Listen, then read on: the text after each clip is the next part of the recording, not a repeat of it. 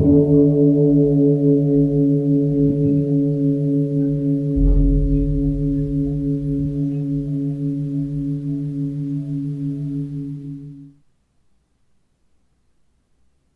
all beings be happy. May all beings be healthy. May all beings be free from harm. May all beings love life. May all beings awaken. Welcome to another Cuke Audio podcast. I'm DC, Pooh Bob, Cuke Audio and Cuke Archives. I pray that you and yours are safe and comfortable, free from economic hardship, and able to get out and do whatever it is you want within the limitations of the universal precept of do as little harm as possible. So today we have a guest, James Ford, who teaches Zen. He has a Zen group down in Long Beach, California. Right now I think they're mainly Zooming. He's also a Unitarian minister. You can check out the books James has written under James Ishmael Ford on Amazon or wherever else you can check for books. His website is jamesishmaelford.com. So you're going to hear about his interesting path just as soon as we've had our pause to meditate. So when you hear the bell, hit pause, if you're of such a mind, and meditate or whatever for as long as you wish. And when you're ready to come back, hit unpause, and we'll be here to hit the bell to end the meditation and give James Ford a call.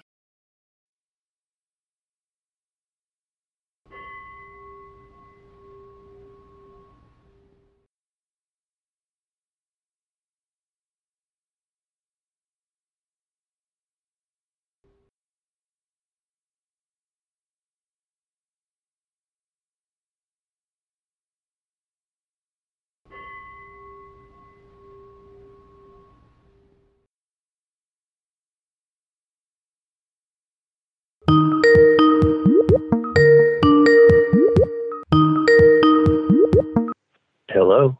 Aha, James. It worked.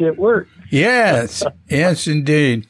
Yeah, that's good. Yesterday, it didn't.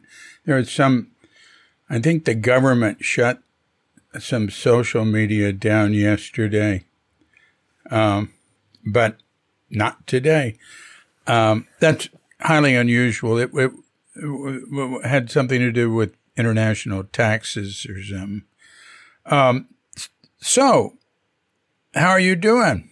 I'm doing very well. I'm obscenely busy, although some former friend said, and whose fault is that? Yeah,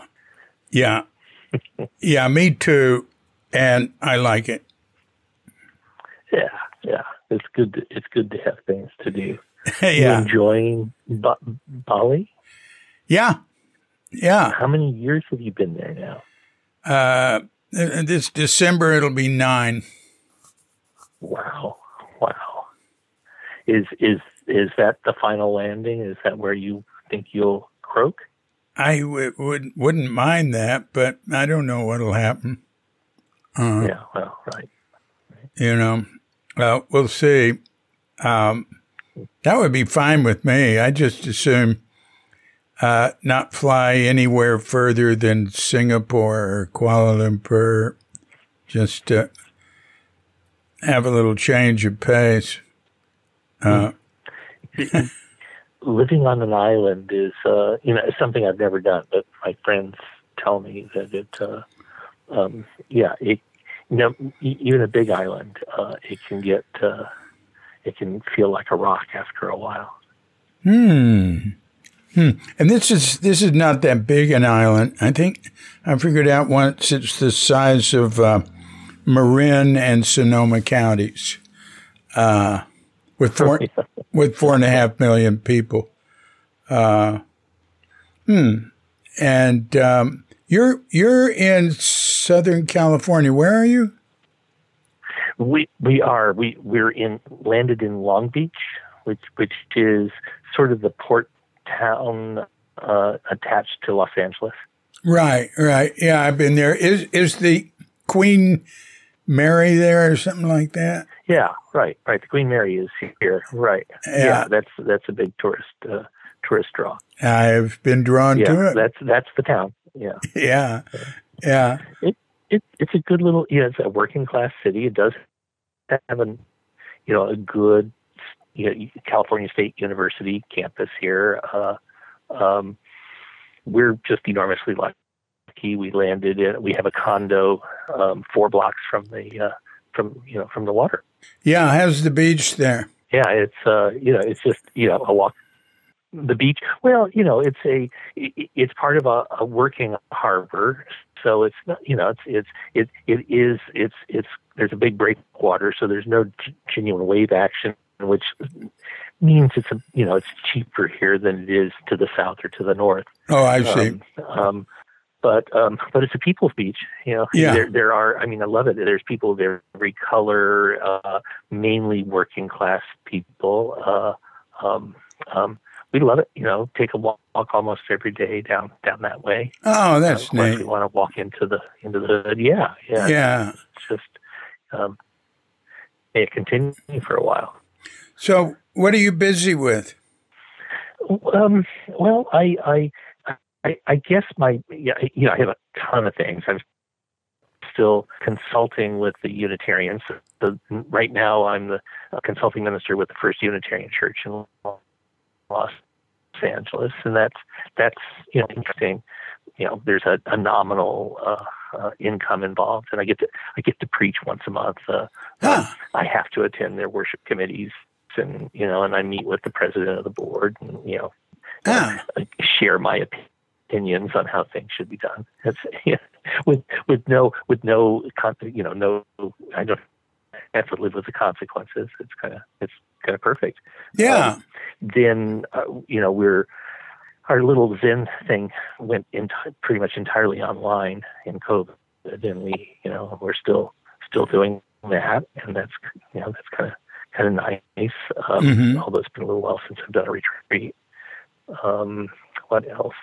Oh, writing. The blog keeps me busy, and I just signed a contract with Shambhala for what will be my 6th book. That's kind of splendiferous. Wow. And, wow. And now I'm working on what might turn into, in my fantasy life, maybe a 7th book in there. Wow. So and then Jan in her retirement's been able to finally be able to pull out the stops on being a social justice activist, which is where her heart is, and she's doing some nice things in the area of immigration rights. We're down, we're in Southern California, so we got a lot of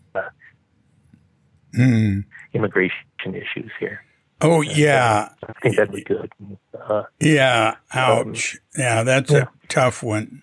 Say, I just want to warn you, I keep getting a poor connection message. Might be on my end, something in between us, whatever, but it's still going, but it could hang up, and I'll just call you back if it does.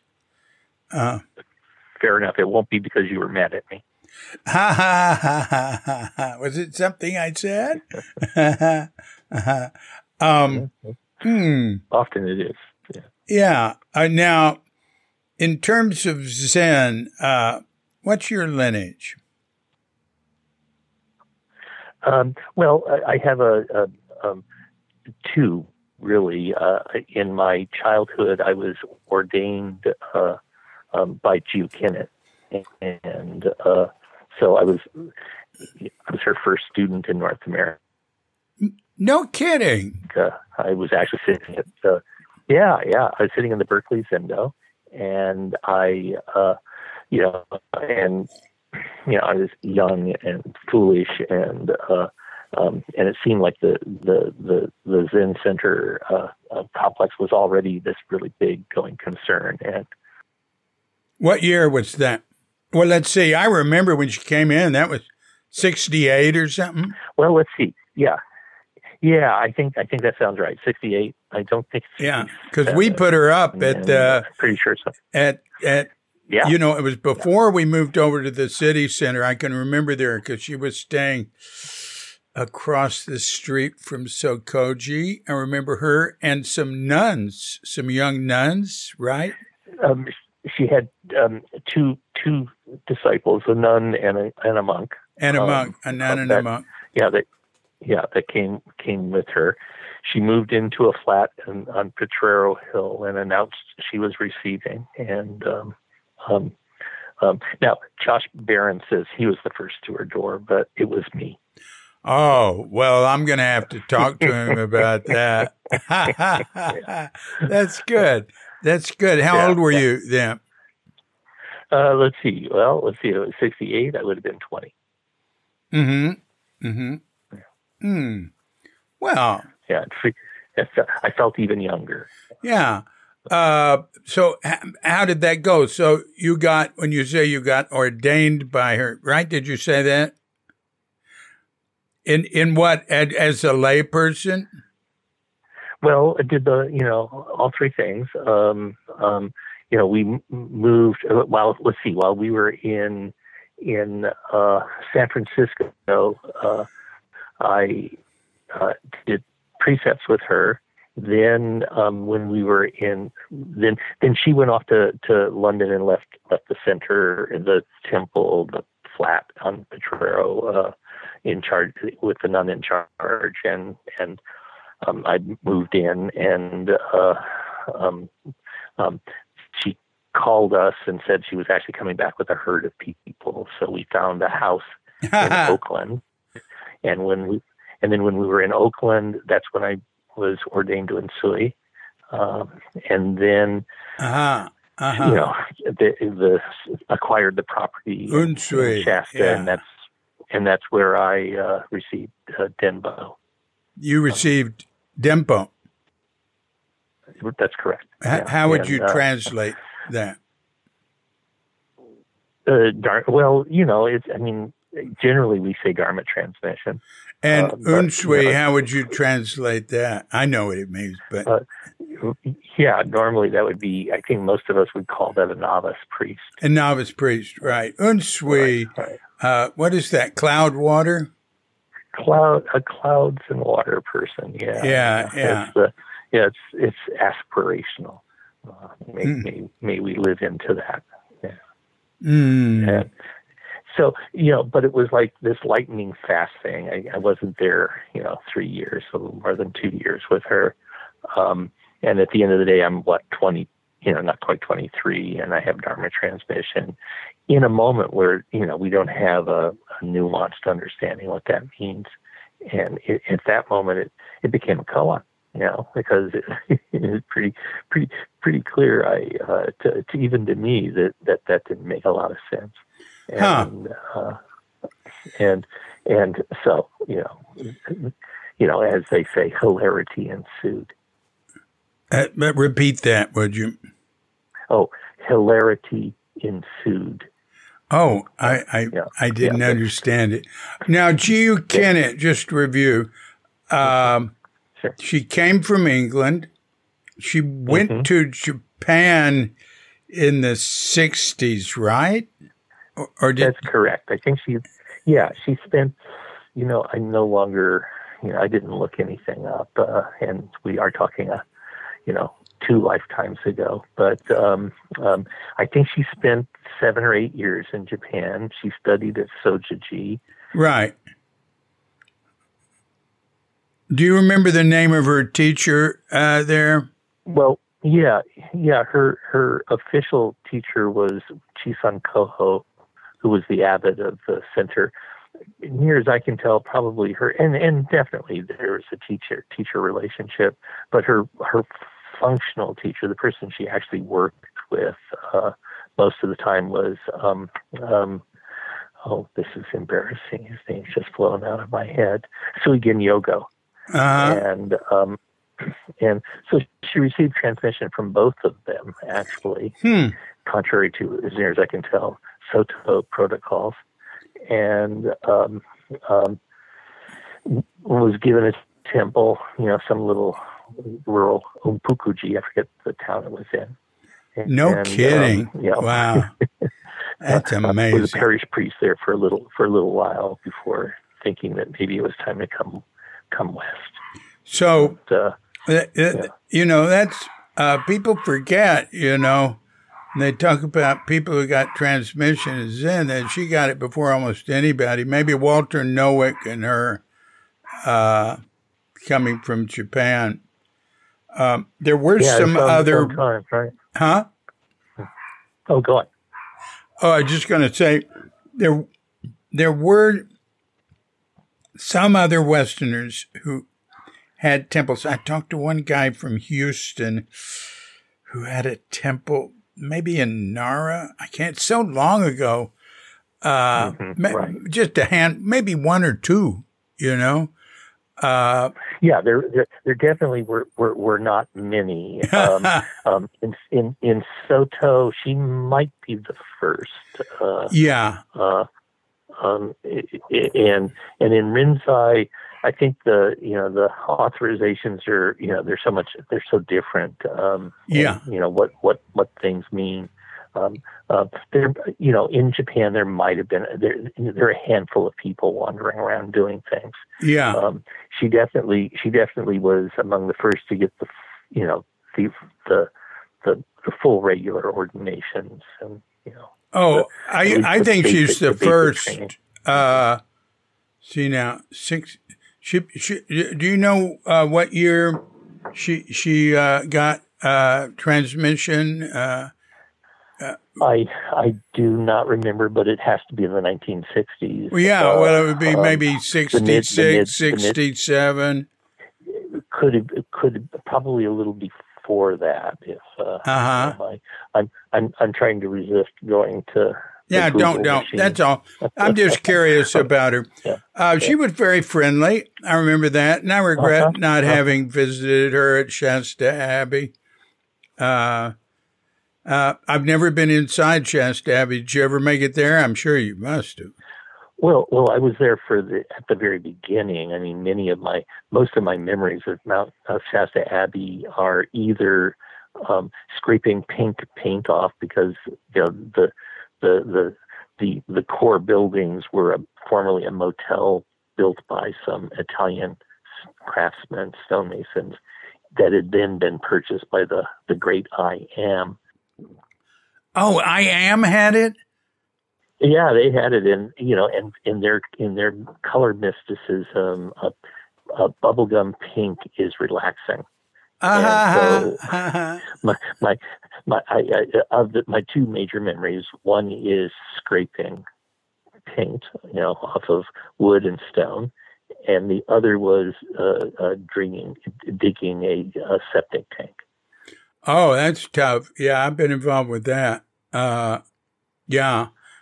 I Am. That goes back to, I think, the 30s in America, headquartered in Chicago, and it was based on from the Bible, I am that I am. Right. It's a spin-off on Theosophy. Off of Theosophy. All right. Yeah. Yeah.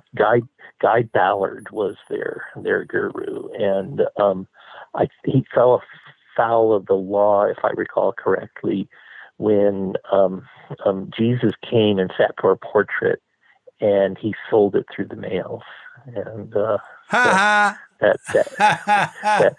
apparently Jesus did not show up when he was subpoenaed. That is terrific. I do the term. I've been to their headquarters in Chicago. Wow. I'm back in 1964 when I was there with SDS. And as I remember, maybe not then, but at one point, and maybe even then, I can't remember, but the guy who took me to it, he was into all the weird stuff.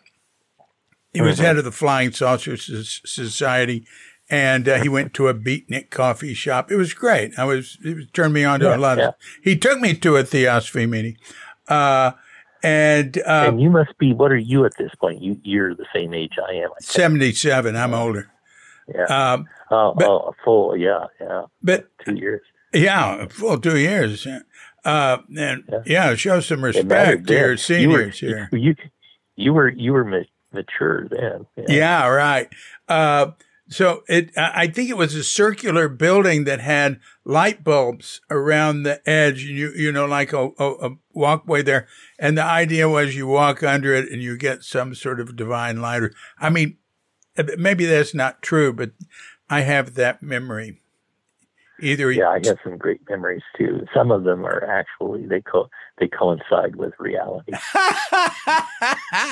So, how long were you with G.U. Kennett? That's very serious. Wow.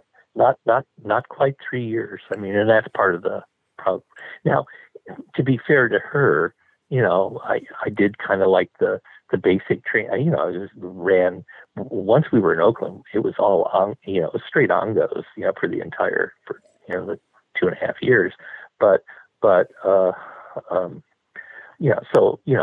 think I had basically what the training that you might get, something fairly comparable to the monastic formation from a Japanese priest. Yeah. She was pretty traditional. At that time, she was very right. It was the only, we did the liturgy entirely in English. We did the first time I did the Heart Sutra in English was with her, and then pretty much everything was done in English, right?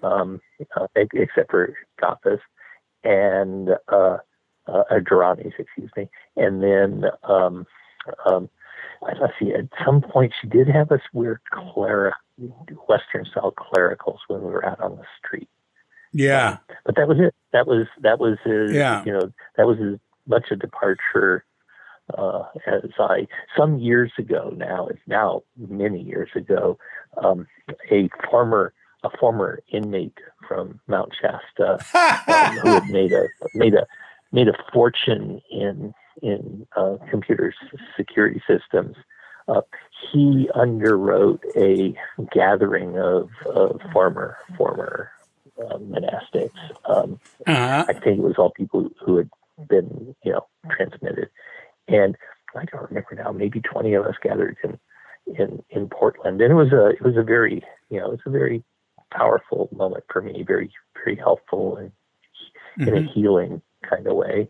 And but one of the things I realized when in the gathering they started first meal that we all had together, they all sang this grace, and at that point I realized they were all alums of Shasta Abbey, and I was an alum of the Zen Mission Society, which had built, or started Shasta Abbey, but it was not the it was not the thing that they matured into. Yeah, you were Oakland. Your identity, your identity with that group was Oakland. Yeah, and San Francisco. Mm-hmm. Actually, my most intimate time was that at the beginning with her, where I vivid memories that when we were on the right side of the Roshi, being invited to sit in her room and watch this little tiny TV to watch Dark Shadows while drinking Lapsang Souchong tea, which I tried to pretend I could like. Dark Shadows. It was a soap opera, and it had vampires and other kind of monsters. It was great. I believe somebody told me that you can see episodes on YouTube. Oh, I'm sure you can see just about anything. Because I've gone back and watched Amos and Andy, which you can't is hard to get. It was absolutely great, and I don't think was racist at all any more than the Honeymooners was. It was sort of like a Black Honeymooners. I loved it. I was going to say I think it cut from much the same cloth. Yeah. And the Honeymooners and the Three Stooges, but not much. Just just one to remember them every few years. Right. Well, I had that. What was it? I mean, digressing into our childhoods. I these, actually, you're interesting. You're on the cusp. I consider myself the first generation to be raised with television, and you might have just been ahead of that, or you're right in the middle of it. Either right on the cusp. Yeah. But in Southern California, I remember watching Crusader Rabbit, and I had these, which was this. Actually, I think it's the same people who ended up doing Rocky and Bullwinkle. But it featured a rabbit, and Raglan T. Tiger was his sidekick, and I had these vivid memories. Speaking of memories, but thanks to YouTube, I saw the first episode, and it was kind of interesting because I kind of remembered the story, but the thing was, most of the action scenes were actually simply storyboards that were sort of bounced along in front of the camera. It was only partially animated, but in my memory, it's a fully realized cartoon. Yeah, that's because you hadn't been spoiled by better production yet. That's for sure. Yeah. Wow. I know that the first people that saw the first silent films coming out were just blown away by it, the way we were by Star Wars when it first came out. Right. Which seems hokey now, Yeah, that's true. And now stuff like with a lot of special effects and everything, to me, is all just boring. Well, if you rely, sure, but we're at a point where if the show is simply about special effects or explosions, and it has an audience, but generally that audience begins to peter out at about 30. More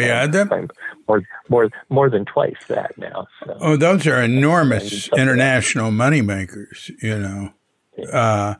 Now you mentioned Rocky and Bullwinkle. That is one of that was public TV, wasn't it? Yeah. I think it's commercial. It's just. Oh, really? Good. God, it was the greatest thing on earth. I just absolutely loved it. It's just nice having you remind me of it. Oh. Yeah. Old farts getting together. Yeah. Right. Although we haven't gotten to how things have gotten bad since our day, which is, I think, the other old fart favorite. Well, and nor have we discussed our medications. Yeah.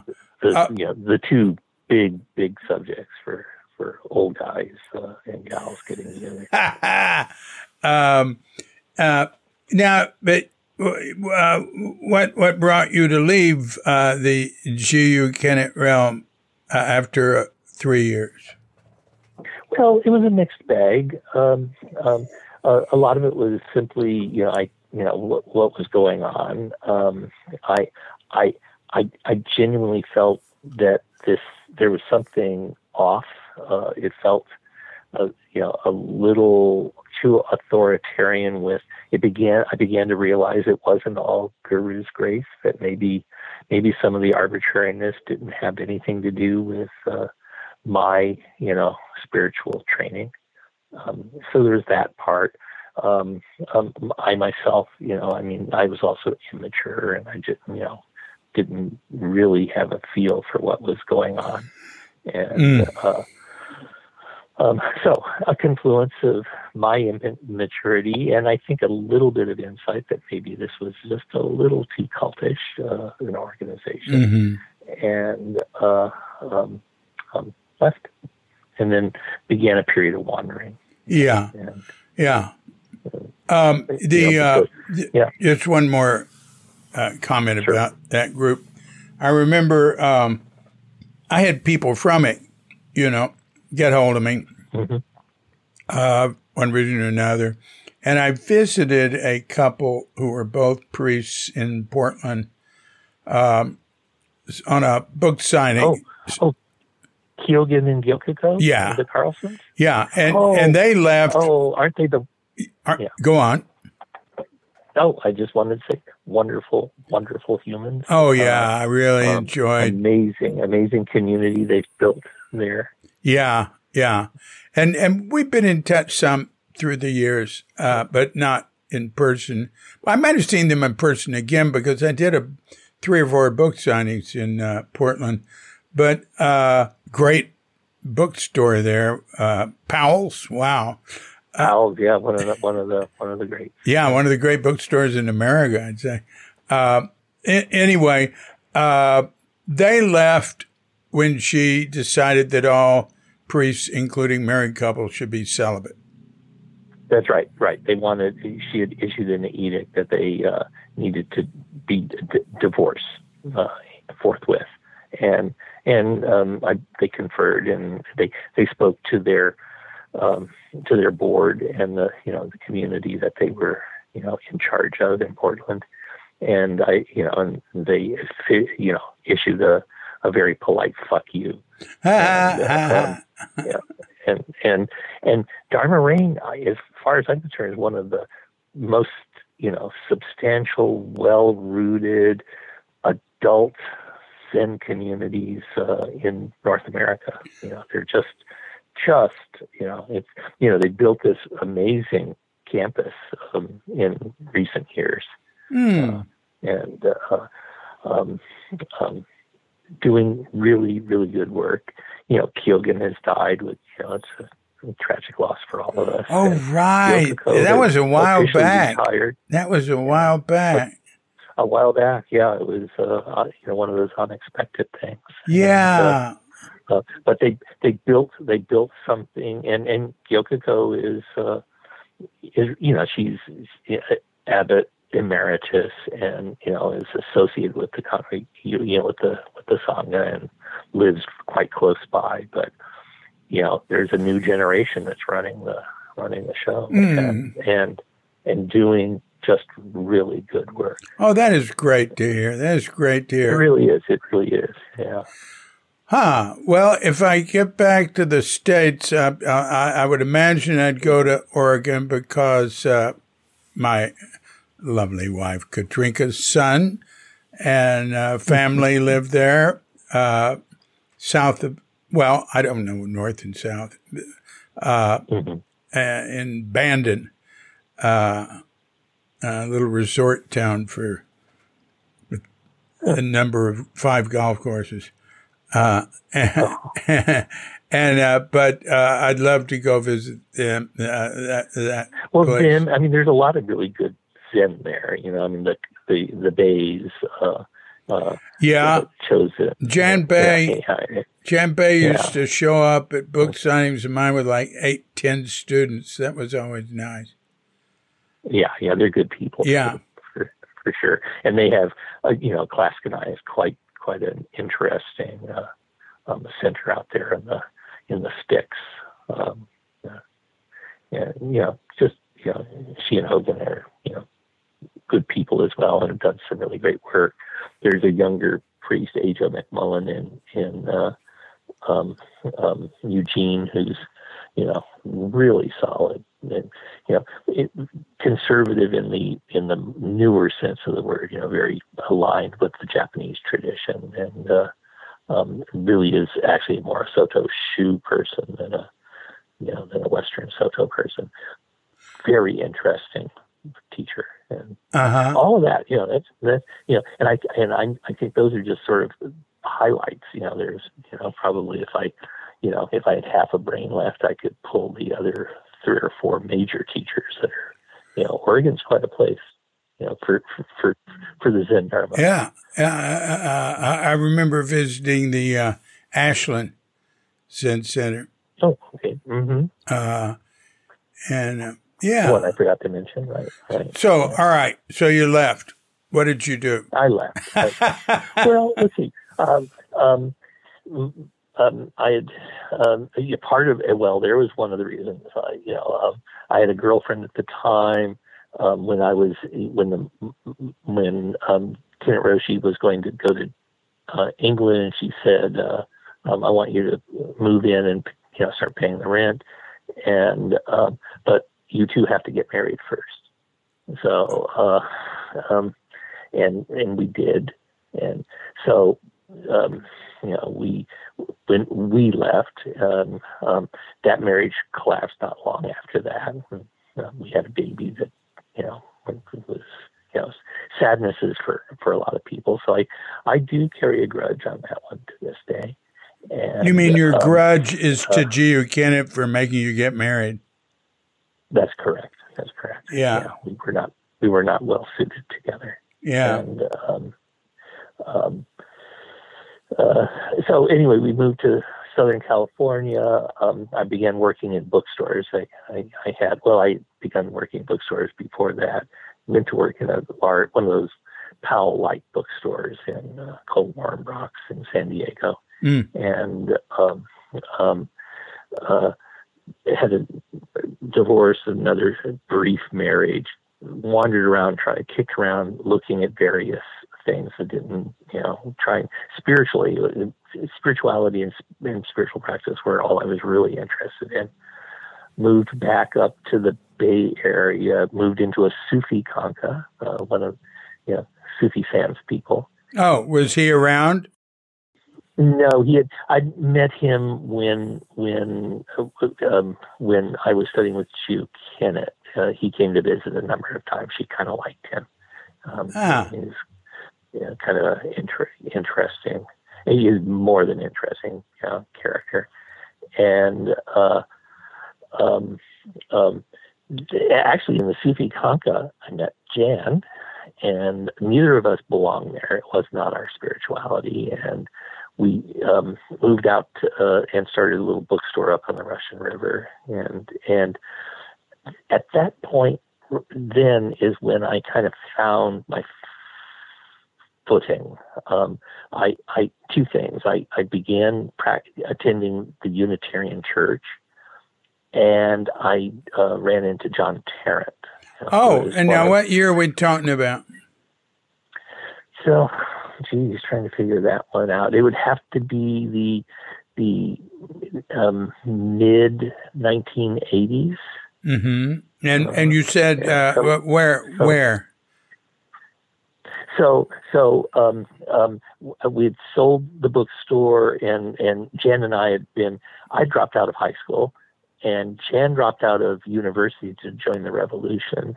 And we arrived at a spot in the, as we were pushing in our late 30s, where Jan had become a typesetter, and in the revolution she was a draft counselor. She worked for the American Friends Service Committee, and then she worked for the Central Committee on Conscientious Objection. Oh, wonderful! When that ended, she went to City College in San Francisco and got a certificate to be a typesetter. And it was this kind of weird little window between when hot type, sloshing molten lead, and the modern PC. So it was computer driven, but a lot of it was done by eye, like kerning, the placement of letters and things was a skill set. And so she did that, and she was doing that for a few years. So she was we knew in the mid 1980s, she was in a dying trade. And I could go to any city in the country and get a $7 an hour job. And as we were, pushing into the end of our 30s, we realized this may not be a smart move. And so we began a campaign that put ourselves through school. We in about a 5-year period, we bought ourselves 2 bachelor's degrees and 3 master's degrees. And, she became a librarian and I became a Unitarian minister. But I'm working in a bookstore and going to school at that moment. Wait, where were you located? Santa Rosa. Oh, all right.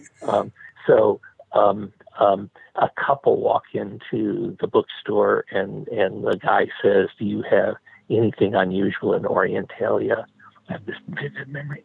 And I said, "Yes, we have a Lafcadio Hearn ghost story." Oh, wow. With hand colored plates. And he looked at it, and it was behind a locked glass case, and he bought it. You know, it was $100, which was money. And and so I said, for yourself, no, a gift. Friend, no, teacher. A teacher of what? Zen. And anyways, buying a gift for Aiken Roshi. And Yeah. I had just at that moment, I had the day before mailed a letter to Aiken Roshi. I had I'd resumed a regular sitting practice. I'd looked around, trying to find a teacher. I worked for a little while with I was introduced to koan introspection in the Kwanum style by somebody.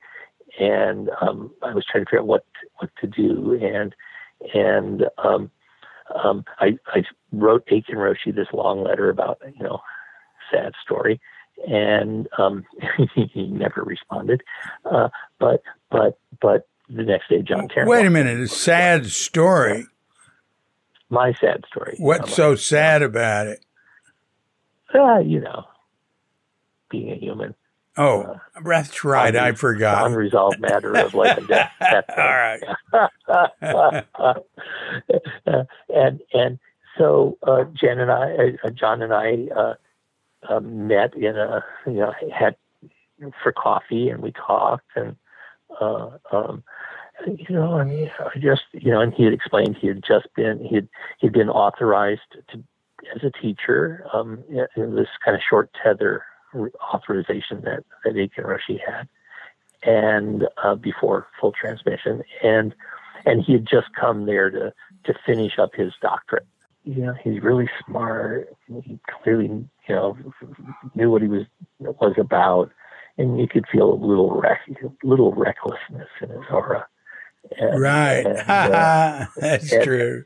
And so I actually at that time, because I had been introduced to the Kwanum style, I was actually had an opportunity to do a retreat with Sung San, Sun Tzu, and he was a Korean Zen master, and it was in Berkeley, and it was a 5-day retreat, and it was good. It was really good, and I really liked him. I was able to answer his koans. That never hurts, and and I there were these people there in the, his old, more senior students. Some of them were like, there was like a professor of English, and I think they all spoke in kind of broken English, kind of imitating his, his Korean English. And the way I summed it up for me, as I said, at the time, they had kimchi for breakfast, and I love kimchi, but I don't, I just did not feel an alignment with, with the cultural hybridizing that they were doing. Yeah. And I went back and I gave John the incense, and I worked with him for 20 years, and did buku retreats. Wait a minute, you work with Sun San? John Tarrant. John Tarrant. All right, we were in the Korean retreat. I sat one retreat with Sung San, and I realized that right, it was an interesting way to go. It was an option, and I chose not to do it. I chose to go with John. Yeah. I mean, I knew that, but I missed I missed when you leaped back to John. Yeah, that's where I met you. Yeah. Well, it was some years into that is when we first met, and we met, a number of times, 3, 4, at least. We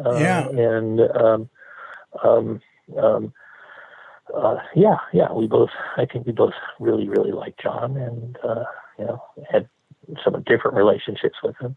And he's one of my prime benefactors. Yeah, well, I can say the same thing. Yeah.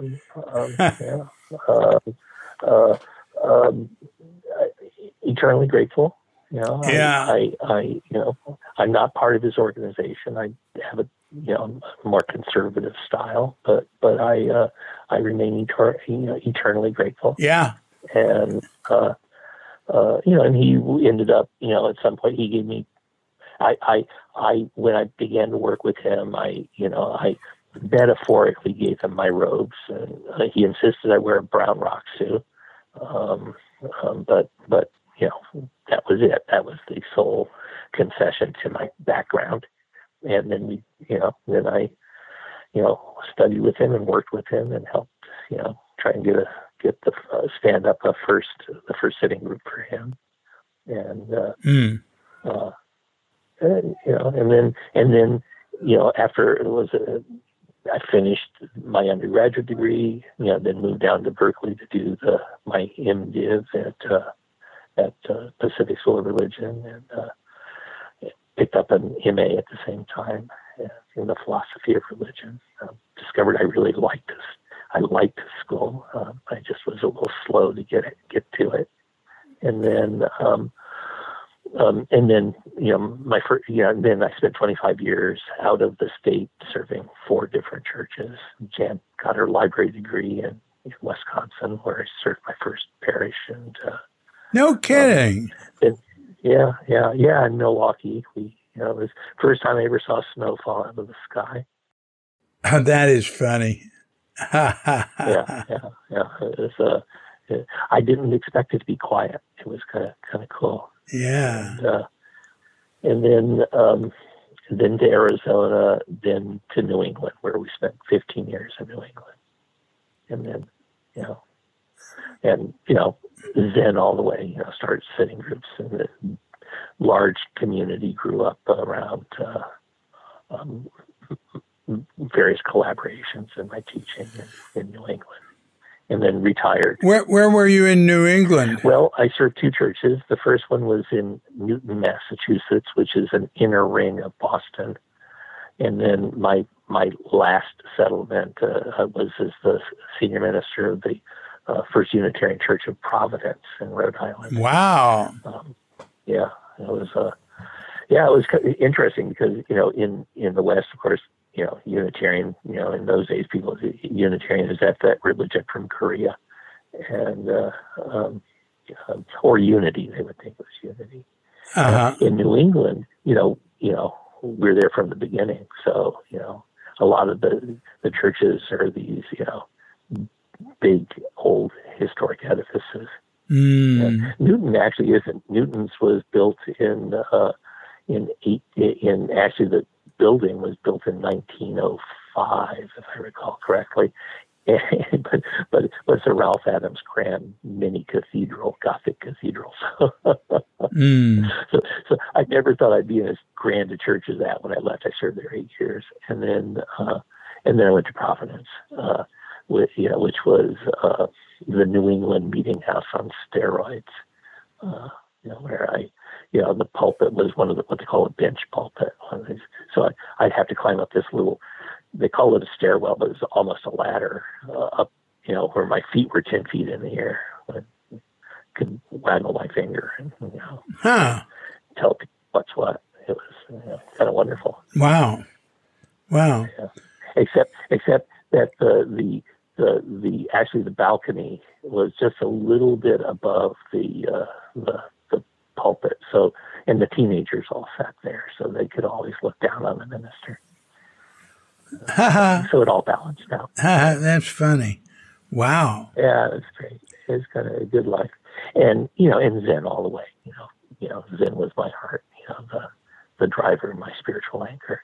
Did you bring Zen into? I mean, I don't think it's very hard to bring Zen into. Were you with? It's the Unitarian or the Unity? Yeah, Unitarian, not Unity. Yeah, Unitarian Church.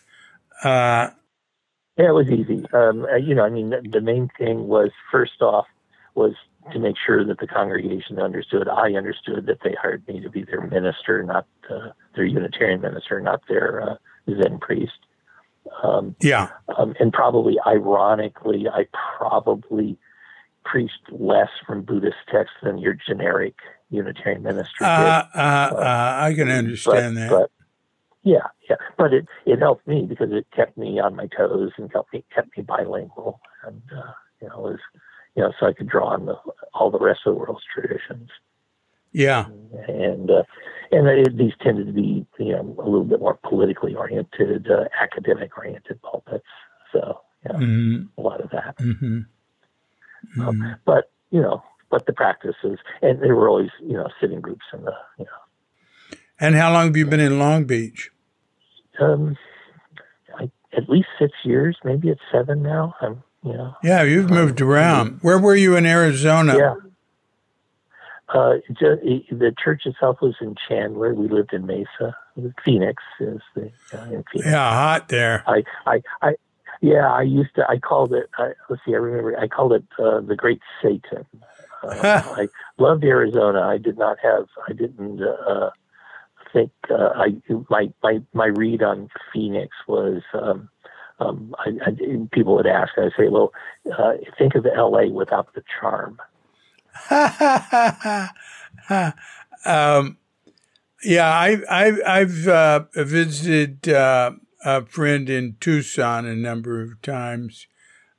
Tucson's okay. That's the old Adobe. That's a good town. Yes. And good people in Phoenix. I mean, I loved the congregation. It was one of my. I had 2 congregations I truly loved, and one of them was the Chandler congregation. Good people. And where was the other one? Providence, First Providence. Providence and Phoenix. Well. Yeah.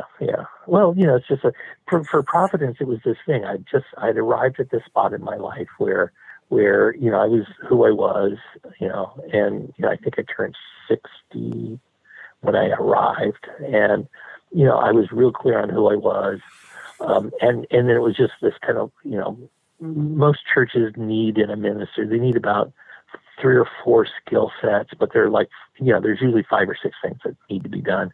I had 3 or 4 skill sets that were like really critical for them. And the things I was no good at, I was upfront about not being any good about it. And they had people who could do those things. So it was like, I was there 7 years, and it was a 7-year honeymoon. It was,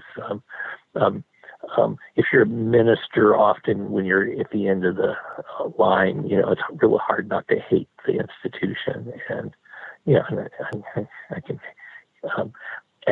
and my end was I was very fortunate. It had to be, friends say, good karma from a previous lifetime. I couldn't see how I deserved a congregation as good as the Providence Church. That's nice. That's nice. Yeah, it was fortunate, and they loved that I was a Buddhist. And I'd arrived at the point where, I didn't give a fuck anymore. And I just preached on what felt right to the moment for the community. Yeah. And Buddhism, my interest in Western Christian mysticism, my politics, all of it, just wove together and was right for them in that moment. Mm-hmm. Mm-hmm. And then I left before it all burned out. Before it all what? Well, everything has a time. It lasts so long. Yeah, right. And I left before that happened. It was time to retire. Jan was anxious about her mom and wanted to be closer. So we. But you still got a role in the church. Oh yeah. I keep my hand in. It's nice. I like the LA congregations. This kind of a hoot. It's this fascinating little. It was big old building. It was in the 1950s and 60s. It was a major social justice pulpit in Los Angeles. Rod Serling actually was a member of the Santa Monica Church, but he'd appear there, and a lot of interesting people and passed through.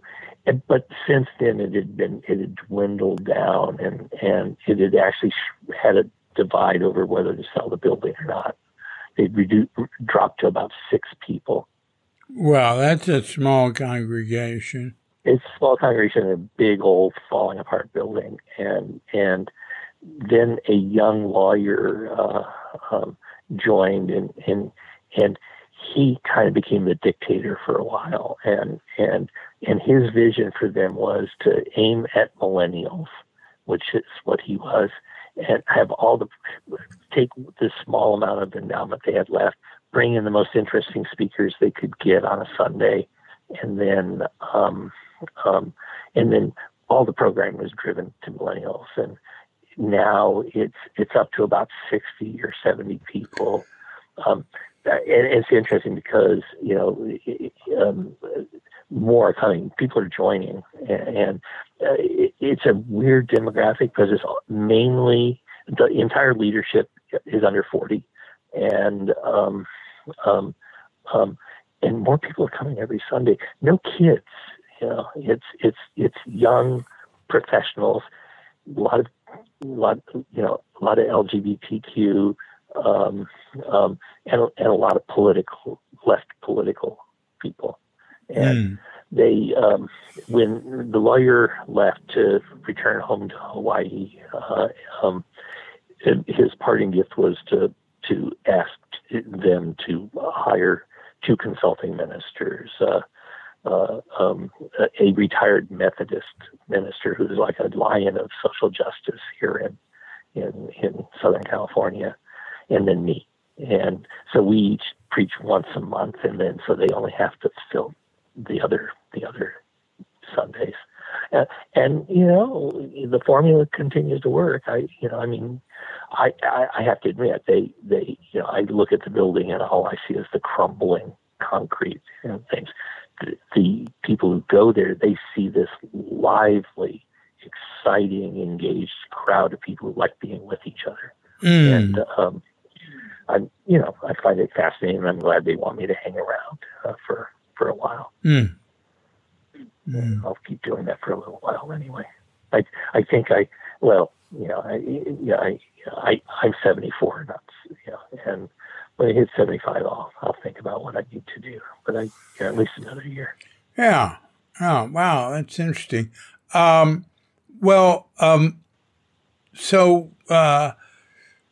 what's your focus on when you talk? Do you talk about social issues? Yeah. Well, so Ignacio, the Dr. Costura, the other minister, that's his major bailiwick. That's what it's always a social justice sermon. They want me to punch up the Unitarian connection, the history of Unitarianism, spirituality in general, and they know they're not just they're not a political organization. Right. They're a spiritual organization that has a political consequence to it, and so that's kind of my job is to dig into that a little bit, which is exactly perfect for me. And so and I've always had kind of an academic bent, and so so I do a lot of classes and things for them, and my preaching tends to be the interface of spirituality and why how do we engage each other, how do we be more useful in this amazing radical interdependent web that we belong to, or part of. Well, how keen an issue is climate change in that crowd? It's there. It isn't a driver for it's not a driver. I would say the biggest issues tend to be immigration. The congregation itself is kind of bilingual. It has a significant minority of Latin American immigrants, and they actually, they have a simultaneous translation. Neat. The speakers are almost always English speakers, but you can get a Spanish translation. Oh, that's wonderful. Simultaneous line. That's wonderful. And she has. We have had Spanish speaking sermons, and she flips and does the English. but we don't. That's uncommon. But a lot of the issues, particularly Mexico and the Mexican border is, California border is 2 hours away. So yeah. So that's, I would say, the biggest issue.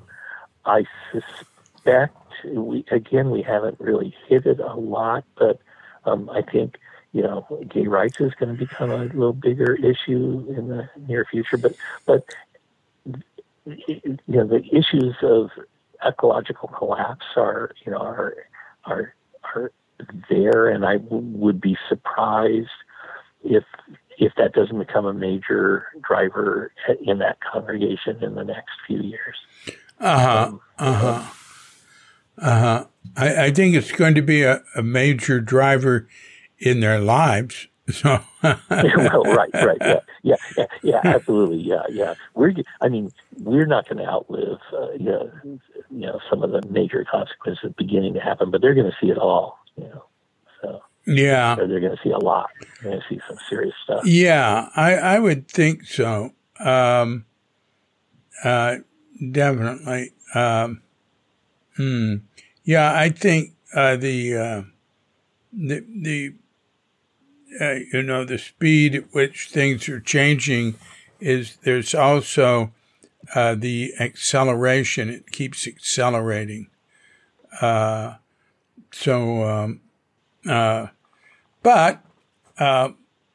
you can't think about it all the time. That's well, no, you can't, life goes on and it's complicated, and we all live under the cloud of death, and right. Our coming of age, was the Vietnam War and nuclear annihilation. Well, that's still a major issue. It is not off the table. Yeah. But the biggest thing, I think, facing them, they have a couple of big issues. The American Republic is trying to decide whether it is tired of democracy in its flawed forms and want to cut out the middleman. Right. Definitely. So that's going to be a big issue for all of us. Right. In the next few election cycles. Yeah, it seems to me the forces that want to bring it to an end are much better organized. Well, yes. I do notice the left seems to be happy to fight with each other. Right. And forget that there is actually a problem out there. Yeah. Maybe to set aside some of our specific issues. Right. Or not set them aside, but some prioritizing seems to be in order, but I'm not seeing it. Yeah. And I'm very much aware of the leaders of this. I'm not part of that. I really am aware of aging. And at this point, that's my my current writing project, the one Shambhala is doing, is a reflection on the arc of the spiritual life, and that's my gift. That's what I can bring to the table, and hopefully it'll be useful to some of the people who have to take up the leadership of this stuff right now. Can you remember the names of your books, the subject, and approximately when they were published? Oh, geez. Maybe. Let's see. Well, the first book I can still remember because when I was first a parish minister, so that would be in the very early 90s, I was invited to be an editor for the proceedings of a conference. And it was done by the in-house publishing house for the denomination called Skinner House Books. And I'd read somewhere that if you get any kind of toehold into a publisher, grab it. And into what? Into what? So if you have any kind of connection to a publisher and you want to publish, go for it. And so I said, would you like a book on the Zen for Unitarians? And they said, yeah. And so I think in about 2 months, I roughed out what was called This Very Moment, which was a little introduction to Zen Buddhism for Unitarian Universalists. And that was my first book, and it came out in the mid-90s. And then when I went to, actually, let's see, by the time I got to Boston, I was asked if I was invited to make a proposal to Wisdom Publications. And my first book, I had originally, way back when I went to seminary, the Graduate Theological, the Pacific School of Religion, which is the school I went to, was a member of something called the Graduate Theological Union at Berkeley. And it was a consortium, and part of what brought all these seminaries together was they were mutual agreements, and one was to surrender the bulk of their libraries to a central library, Flora Lamson Hewitt. Another was to give up all their academic degrees, that the schools issued professional degrees, the MDiv and a Doctor of Ministry, and that the MAs and the PhDs and the THDs were issued by the union itself. Pacific School of Religion, because it was so old, for California old, it was formed in the 1870s or 80s, I forget now. And they were allowed to keep an MA. And I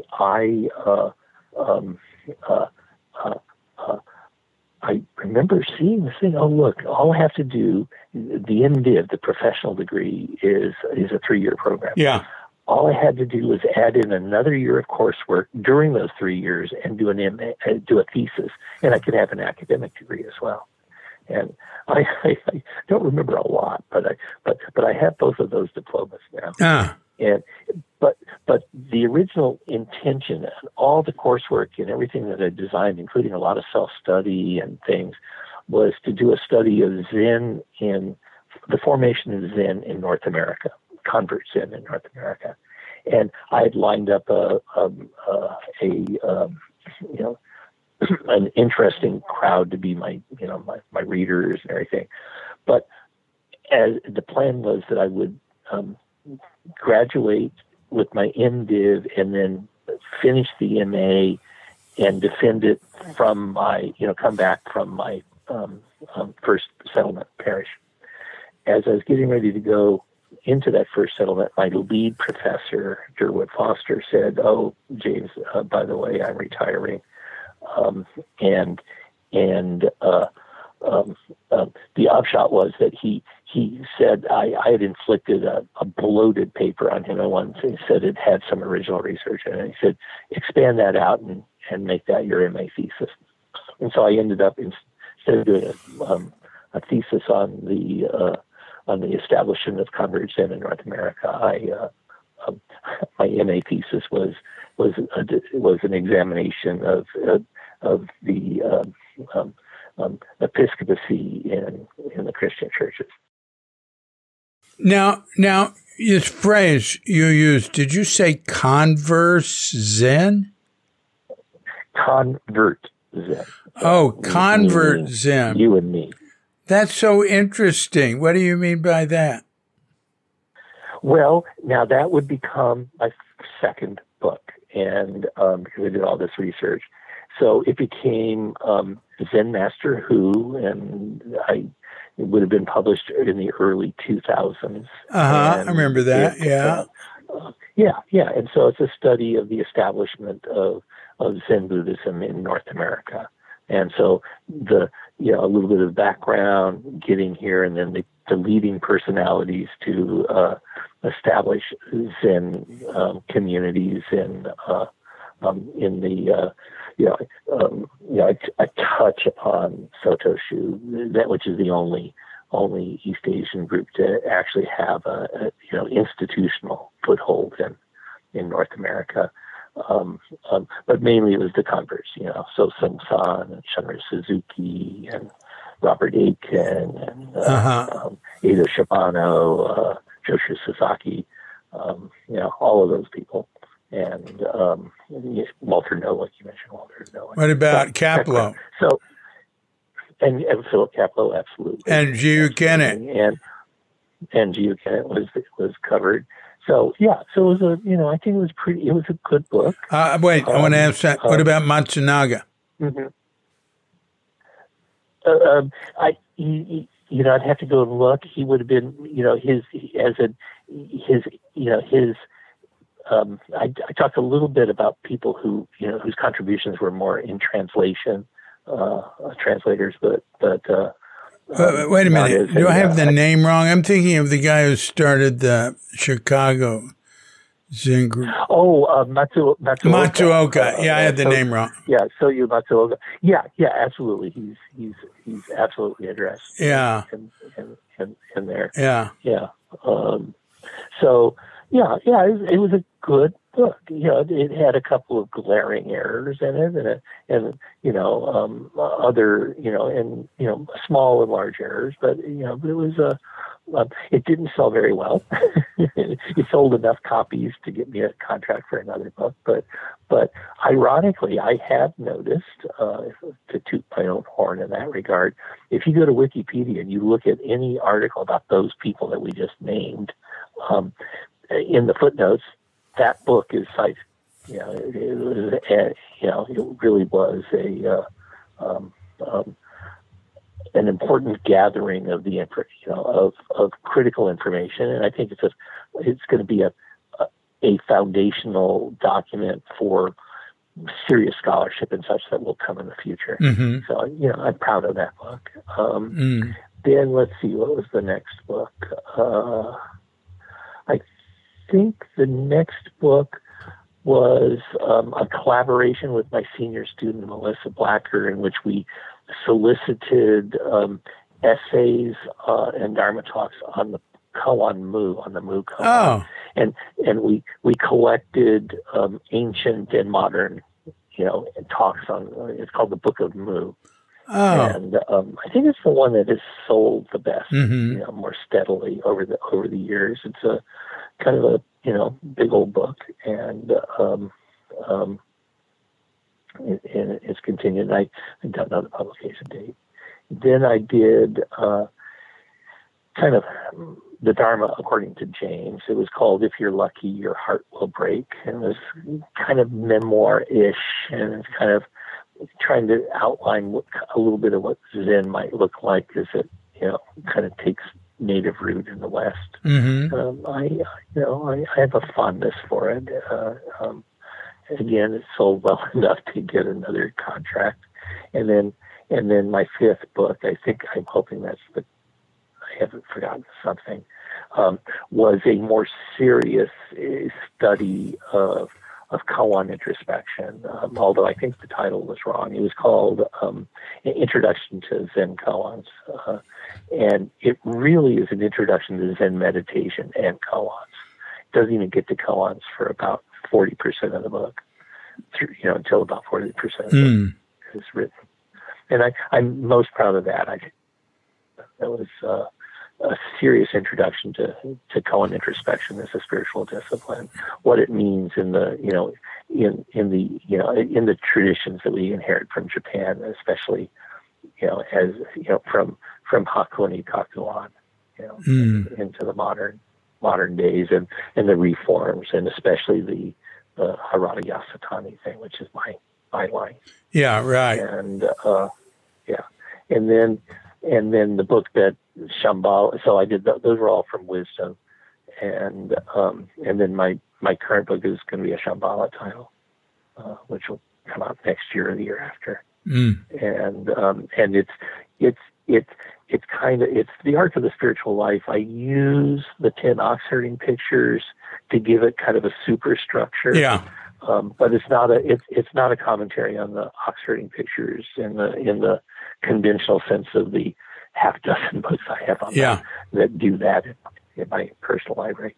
But it draws heavily on Western mystical traditions, and other sources, in kind of a dialogue, discussing, Yeah. that life that we share. And it is kind of my most important book, I think. I hope. It needs to.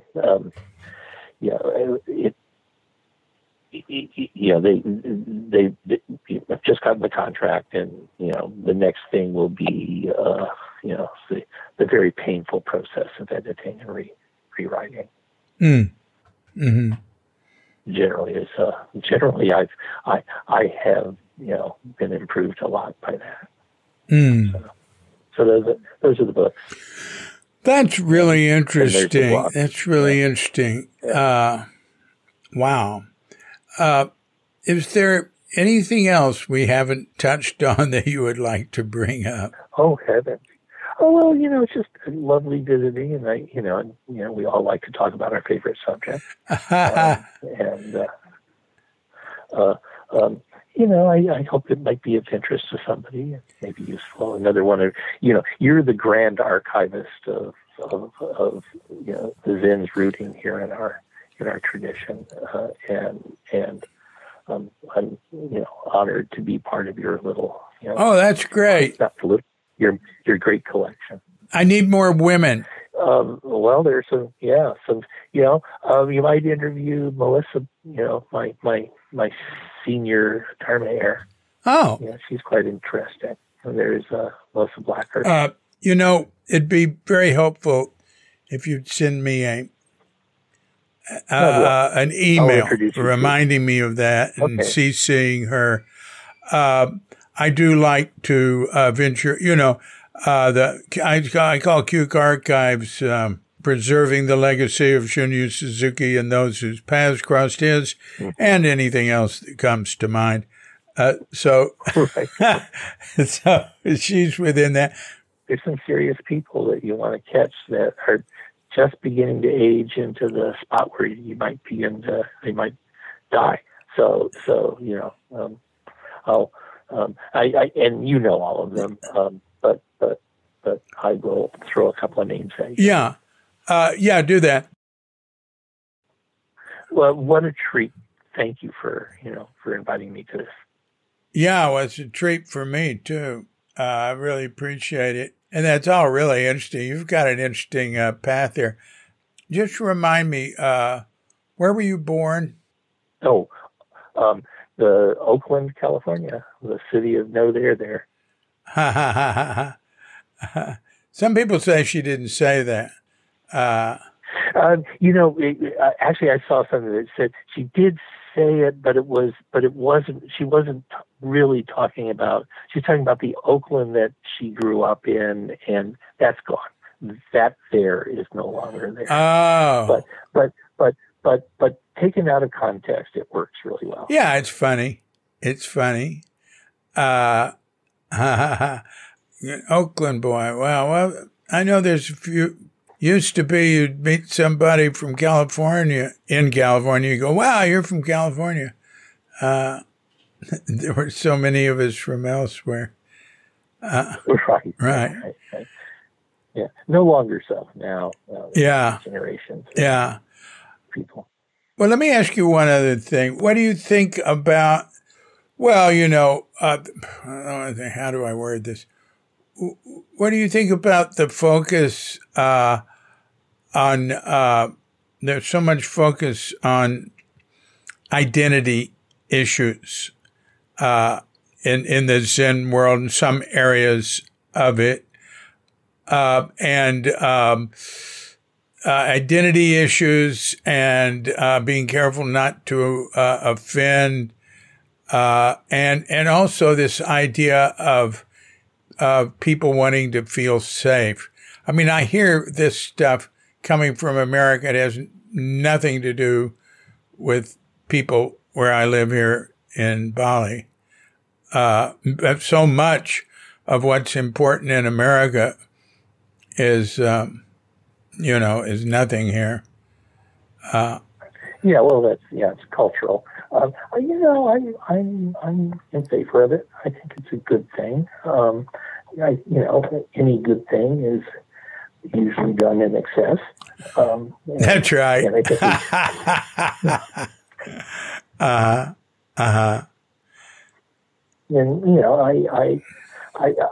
I welcome the doors being opened, and it can be painful, and people do stupid things, and I don't know which are the stupidest. So I'm. I think that's well said. It's a matter of balance. That has to find its balance point. It's where it fits. And I welcome. I mean, I really want to see sin take root, and I think it needs to to expand its boundaries, and I love that there's this interest and this desire on the part of people who are traditionally marginalized, who see something in the Dharma, and safe is a complicated word, and obviously in Zen practice there is a point where nothing is safe, but I don't think they're talking about that. I think they're talking about unexamined cultural assumptions that need to be looked at by everybody. Yeah. So I think I'm balanced. Plus, of course, I'm old and I'm not in charge of anything. So I don't have to deal with the politics of it and the difficulties and the frustrations of people trying to run organizations. But no kidding. No kidding. Yeah. And I hope that good is going to come out of this, and I'm moderately confident it will. Yeah. Indeed. Well, it's been a pleasure, James. Really, I've enjoyed it. Yeah, and drop by sometime. I'd love to come to Bali. Thank you. Yeah. Yeah. It'd be great. Okay, well, that's I really appreciate it, and take care. Thank you. Bye-bye. Bye-bye. So thanks a lot, James Ford. Appreciate it. Good talking with you. And we look forward to hearing more from you. More books, more Zazen, more podcasts. We'll see. This has been a Cuke Audio podcast. I'm DC, Poobah of Cuke Audio and Cuke Archives, coming to you from sleepy Sanur with Doggy Bandita, Feline Cuchita, and dear lovely Katrinka. And we're wishing you and yours and all of us a grand awakening.